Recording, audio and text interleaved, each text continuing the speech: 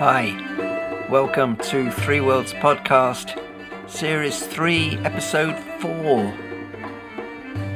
Going to be looking at divination this time. Divination is a really ancient art, a really ancient and important art, and very much part of shamanism. It's kind of an essential in shamanism, and of course, many people practice divination without shamanism, but today I'm going to look at some of the traditions, some of the methods, some of the ways of working that are found in Central Asia, Tibet, Mongolia, Siberia, and kind of talk about the importance of these things within shamanism. So divination is ancient. I mean, I couldn't begin to say how old it is, but it must be tens of thousands of years old. It's probably as old as humanity, I guess you could probably pretty much say, and I bet that's not far off the truth. We have been doing it for so long. We always want to peer around the corner of life and see what's coming. We always want to know what tomorrow might bring. We always want to know what's happening somewhere where we can't actually see it. So divination must be so ancient. And because of that, and because humans are really, really inventive, creative creatures, there are so many, probably infinite, methods of divination. And I guess any one is as good as any other. The trick of any divination is not the mechanical A equals X and B equals Y and C equals Z. You know, the kind of, you see this, therefore it means whatever it means. You know, like you get in New Age books where it's all laid out and it's all kind of rather concrete. Divination isn't about that at all. Divination is kind of about being aware again, you know, following on almost from the last 3 podcasts about Windhorse. If you've got a good degree of Windhorse, a good degree of awareness, then you're going to be more tuned in. And sure, you may see something that has got a concrete meaning, but you'll be able to see way past the concrete meaning. Your kind of intuition, your hunch, your ability to see into the mist, into the sort of the darkness that is around and see beyond that will be greatly amplified. So again, this is one of the sort of powers that happen as you increase your Windhorse. One of the manifestations. There's a Buddhist word for all of that. It's called a siddhi. A siddhi is the powers that develop when you have been practicing and you have developed your Windhorse. So shamans kind of generate Windhorse and they then generate their siddhi.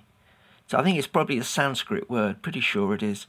Anyway, so divination can be seen as a very mundane A equals, X, as I said, or it can be seen as something that we kind of peer into the void and we draw out from the void what's actually happening. And that's a siddhi. That's using your Windhorse as a method or as a sort of aid to your third eye seeing, okay, if you like. So, okay, I bet loads of you do divination of some sort now. So some of what I'm saying really won't be unknown to you at all. You know, hands up who does tarot. Hands up who does I Ching. There are loads and loads. And of course there's a whole plethora of kind of New Age cards, the medicine cards and Sacred Path cards and goodness knows what else. I'm probably way behind the time. They all probably fell out of use years ago. And there's probably a whole new batch of them now. Seems like every publisher wants to rush out a deck of some sort of card. And of course, in a way, they're all valid and they all kind of work.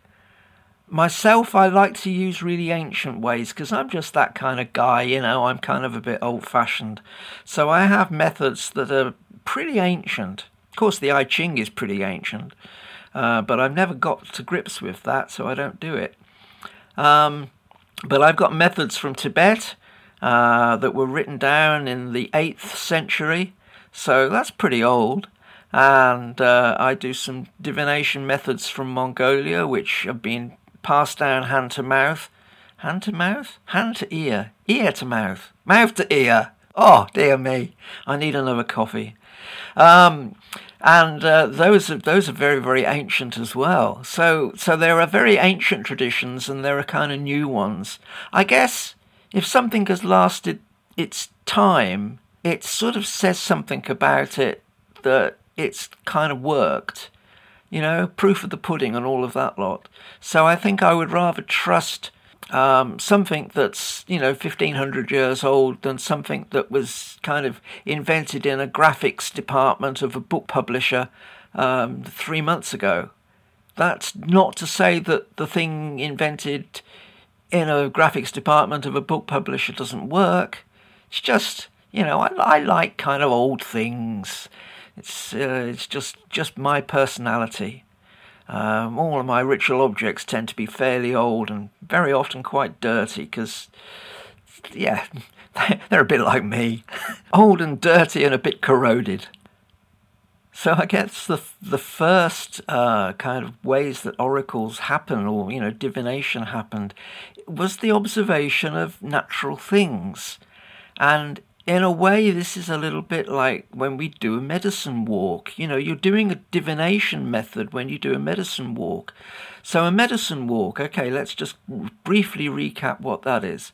A medicine walk is a specific walk that you do. You cross a threshold, like you leave your front door.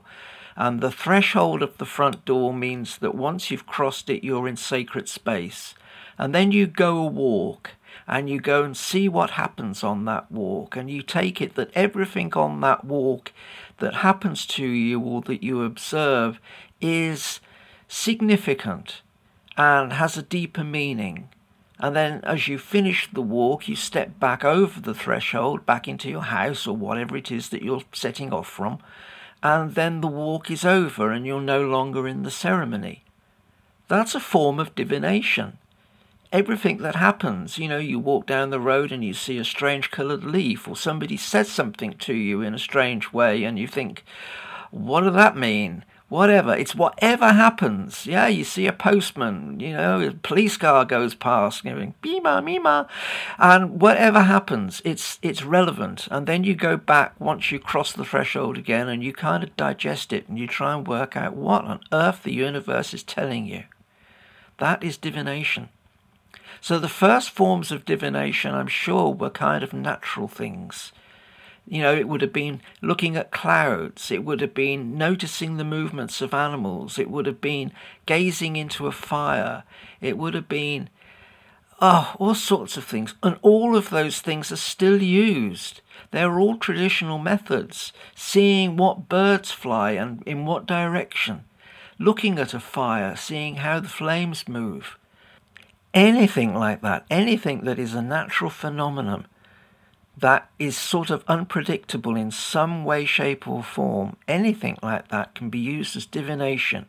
And again, it's about us using our siddhi, using our windhorse power, the way that we have developed that to intuit what's going on.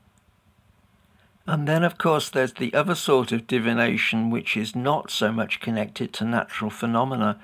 It's the sort of more man-made things, like we might toss a coin, or we might roll a dice, or we might see how some sticks or bones or whatever fall and the patterns that they make.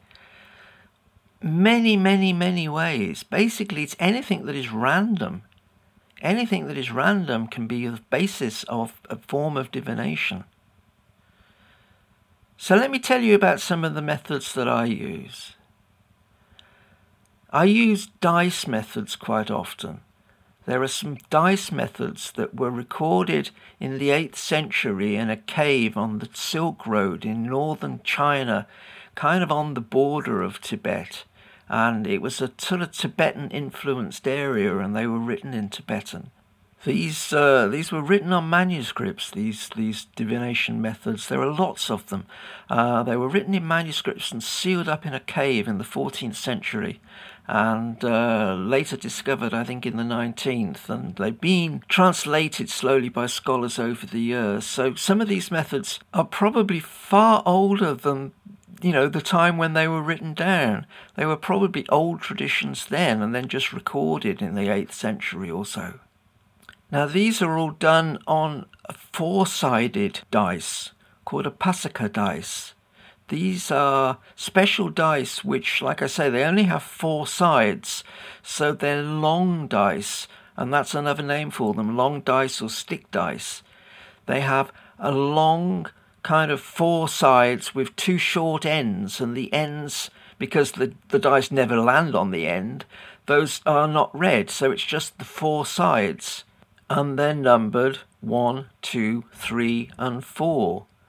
There are forms of dice that are used in gambling games in India and Nepal like this. They have a slightly different numbering system. They are 1, 2, 5, and 6. And sometimes you can actually find those dice, old sort of ivory or carved bone ones, and you can use those, and you just make 3 the 5 and you make 4 the 6, so it's quite easy to use those. I've got a set like that myself. They're probably well over 100 years old, made of ivory. But the simple ones are just the 4-sided, numbered 1, 2, 3, and 4. We're much more used to 6-sided dice in our culture, of course. And there are some divination methods that use 6-sided dice, which are quite ancient. But the very first dice seem to have been 4-sided.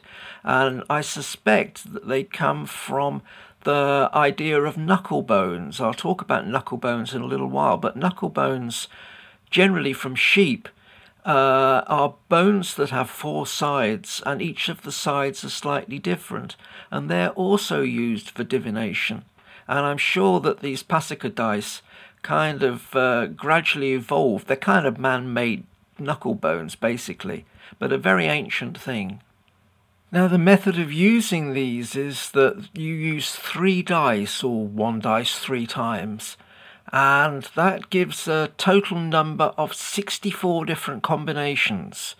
So, you throw the 3 dice, and maybe you get 1, 1, 4.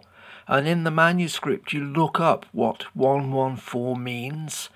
And on that level, it's a concrete meaning. But because you have developed your Windhorse, you can kind of interpret it a little bit like you would with the I Ching. I mean, the I Ching is so enigmatic. You have to kind of puzzle over it and work out what it's actually trying to say to you. And again, that's all about using your Windhorse, using the Siddhi, your powers. Now, a lot of these practices, they relate to goddesses. Feels like that Lady Luck, which is the sort of the modern day interpretation of the goddess, is the power, the sacred power, which is responsible for a lot of these divination methods. Now, obviously, kind of the ancient Tibetans didn't call upon Lady Luck, well, at least not with that name, but a lot of these practices sort of have a Buddhist overlay, and so you would do the practice of a particular goddess, maybe Tara, or one of the wrathful goddesses like Palden Lamo. And you would do those practices first and call upon the goddess to help you understand and to guide your hand and to guide your mind. And I think that's actually quite an important thing if we think of it in perhaps a bigger way. In animism, everything has a spirit. And so a divination method has a spirit. And part of the reason I like to use old methods of divination is because the spirits of those divination methods have been around a long time. And so they have a goddess associated with them, but they also have their own spirit. And you kind of commune, for want of a better word, with that spirit by calling upon the goddess, by doing the practice, by entering into a kind of altered state, meditative state, whatever, when you do the practice, so that you are really sort of stepping out of the mundane world a little bit and calling for help to see into the sacred realms. So I used 2 of these ancient dice methods.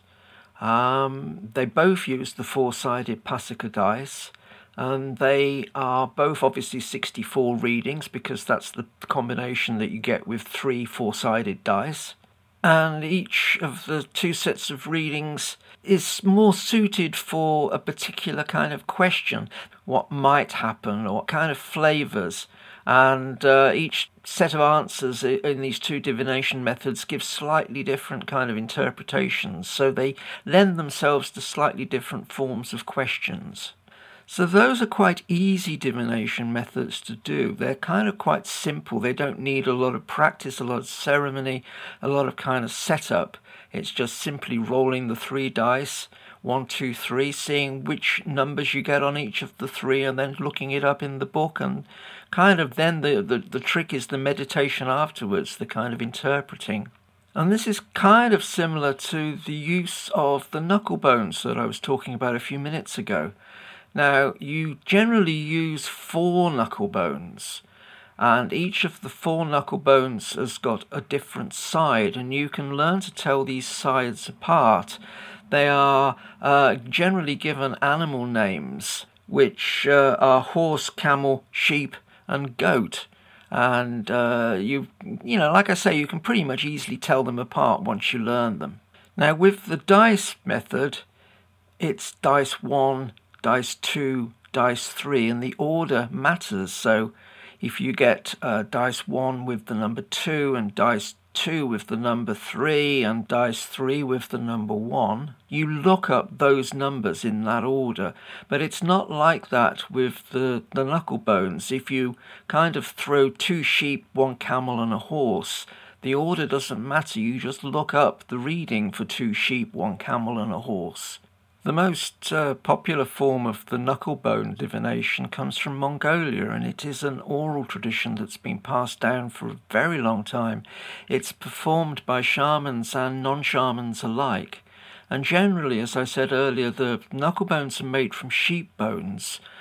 But occasionally you see special sets which are made from other animals. I've seen a set that was made from wolf knucklebones, but things like that are pretty rare. The Romans used divination methods using knuckle bones too, and they used 5. And I have no idea of, what the readings were or anything else. I just know that they used them with 5 knuckle bones. All of these things are incredibly old, and humans, although they come from different cultures, they tend to use what's there. It's like if a culture has a sheep's knuckle bone, you find a use for it. So it's not surprising that sort of similar methods of divination arose in different cultures at different times. Humans are practical, and humans use what they can put their hands on. Now, continuing the idea of sort of using bits of sheep, one of the oldest methods of divination is oracle bones. Now, these are shoulder blades of sheep which in ancient China were used, but the practice is still continued in Mongolia as well. You write on the sheep's bone, on the shoulder blade of the bone of the sheep, different marks, different questions, whatever, and you put that in the fire, and the bone cracks in the fire, and then you get it out and you read the cracks. That's something that I don't know very much about. I've seen it done on videos, and I know it was practiced in ancient China. It's one of the ways that the ancient Chinese language was deciphered, because they unearthed a vast quantity of oracle bones, which were about 3,000 years old. So this is a very ancient tradition, just seeing how the cracks develop on the bone. And there's lots more ways of doing divination, and I'll come to some more of those in a little while, but might be a good time now to actually say, well, why do divination? What is it used for in shamanism? A lot of Tibetan and Mongolian shamanism is very centered around astrology, the Chinese style or the Tibetan style astrology of working with the 12 animals of the birth years. You'll be familiar with these, Year of the Dragon, Year of the Tiger, Year of the Horse, etc. There's 12 of them. And depending on which year you're born in, has an effect on the work that a shaman will do for you. So if you go and see a traditional shaman, they will almost invariably ask you when you were born. And then working out from the year that you were born and the relationships with other years and other bits and pieces, they will work out things like the best day to do a ceremony for you and other kind of indications. This is a sort of form of astrology. I'm not up on astrology. I'm barely up on even Western astrology. It's just not something that I've kind of looked into very much. And I know even less about Tibetan astrology. The Mongolian system is very much the Tibetan system, and that differs slightly to the Chinese system. But if you want to learn about the Tibetan Mongolian system, there are books on it out there. You can get a book on Tibetan astrology and kind of learn it. But it's very much part of the sort of go-to methods for Mongolian shamans. So a shaman will divine the best day, the best form of treatment that the client needs. They may well divine things as to actually what is ailing them, whether there is a spirit curse, whether there is a naga curse, whether there is some form of intrusion, what is actually happening. It gives that first preamble about things before you actually do any work. It's a form of diagnostics. Now, I tend, if I've got a client that comes to me that wants to have some shamanic healing work, I tend to do kind of diagnostics by talking to my spirits, in a way, in a sort of core shamanic way. I kind of go and do a journey, talk to my spirits and say, hey, what's going on, guys? What do we need to do about this person? I will also do divination. I will, if I need something quick or a quick answer, I will do divination. But before I do any serious work, I will check out with my spirits about it first. And just as an aside, of course, that's always recommended. It's like you always need to go and find out what's underneath the hood before you start stripping down the engine. It's just basic common sense. And a client may go to a shaman specifically for divination, kind of like, should they make this move? Should this marriage happen? Should I buy 15 sheep off this person here? It's whatever. And some shamans will develop that. Very much that can be the daytime occupation of shamans, because shamans don't tend, in many traditions at least, don't tend to do big work during the day, but they will do the sort of smaller work like divination during the day. So they will be open to have people come and talk to them and ask questions in that way, and they may do some form of divination around the question that the person brings to them. So basically, you do divination for whatever reason it feels appropriate to do divination for. And of course, as I said at the beginning of this podcast, not everybody who does divination is involved in shamanism. Sometimes divination is just divination. But let's talk about some of the other forms of divination that people practice, that shamans practice. Pebble divination. Now that's a popular form of divination in Tibet, in Mongolia, and across Central Asia in lots of different cultures. In Kazakhstan, for instance, it's one of the methods. And they all tend to be fairly similar, but with regional differences. They very often involve 41 stones, and the stones are collected from different sacred sites. Different cultures have different kind of criteria as to where the stones should be collected from. But wherever, however you collect the stones, you collect them, you keep them all together, you do ceremonies to bless them and prepare them, and you only keep them for the divination. And like with most divinations, you will kind of call upon the spirits to help you. You will kind of breathe on the stones, just like you would breathe on the dice or the knuckle bones.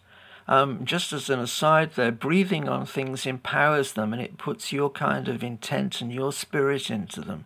So it's always kind of good. And we kind of do it, even nowadays we might breathe on dice as a sort of, huff on them, as it were, for luck. I mean, this is again, an incredibly ancient human dynamic. So you've got your stones, you've got 41 stones. Some systems have 42, but only 41 stones are used in the divination itself. And there are methods of dividing these up into piles, into 9 separate piles. And whichever stone occurs in each of the 9 piles, it has a set meaning. And you read that by the number of stones and by the actual stone itself, because certain stones are given particular meanings. And so you kind of learn to look at the spread of these 9 piles of stones and work out what the stones are saying. It's quite complicated. I'm actually learning a Mongolian system at the moment, being taught to me by a Mongolian shaman friend, and it is very complicated. They say that you can kind of learn it and get to grips with it in a year or two, but it takes a lifetime to master. The Mongolian system that I'm learning is a closed system. It's in inverted commas, esoteric, in that it's not an open tradition that I could teach other people. I've been asked not to pass it on, and so I can't. But there are traditions that are not as clearly defined, not as intricately laid out and taught, but they are available openly on the internet. I recently came across one from Central Asia. I think it was from Kazakhstan. It might have been from Uzbekistan. And it was pretty much the same system, but the website that showed it didn't go into the same degree of detail. But it will give you a bit of an idea. If you Google 41 stone divination system, I'm sure you'll find it online, and then you can kind of have a look at it and learn a little bit about it. Another incredibly simple form of divination that is often employed by Mongolian shamans is that they will throw a cup of milk. This often happens at the end of a ceremony or at the end of an empowerment to see if the ceremony, if the healing, if the empowerment has kind of taken, in inverted commas. They will place a cup of milk, often on a drum, and they will kind of toss the drum, and this will toss the cup into the air, and if the cup lands upside down, then the spirits have rejected it, and the process, the ceremony, the healing will be done again until the cup lands the right way up with the milk still in it. And then at that point, generally the person taking the initiation or the healing will drink the milk as a kind of blessing from the spirits. So, kind of run out of time on this podcast, so I'm going to continue it next time and do some other bits and pieces about divination, including mirror divination, which is another technique that I use quite a lot. And there are also techniques using malas, the Buddhist prayer beads. But enough, that's for next time.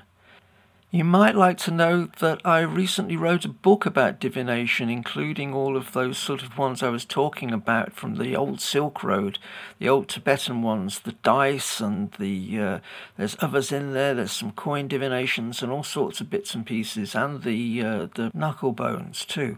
And the book is called A Little Book of Revealing, and I self-published it. It's a paperback, it's full colour, it's got all the instructions in it, and things like how to make dice and whatever.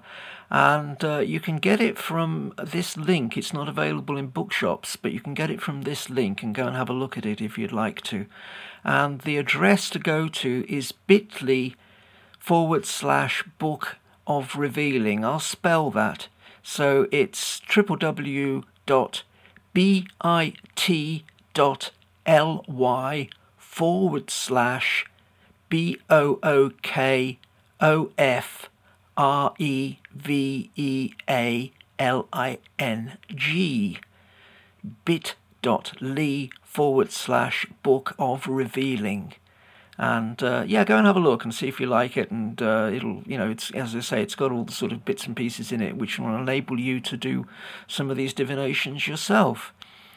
Sacred Hoop magazine, sacredhoop.org/offer.html and sacredhoop.org/sample.html. If you'd like to support the podcast, then please do so, and you can send a PayPal donation to donation@sacredhoop.org.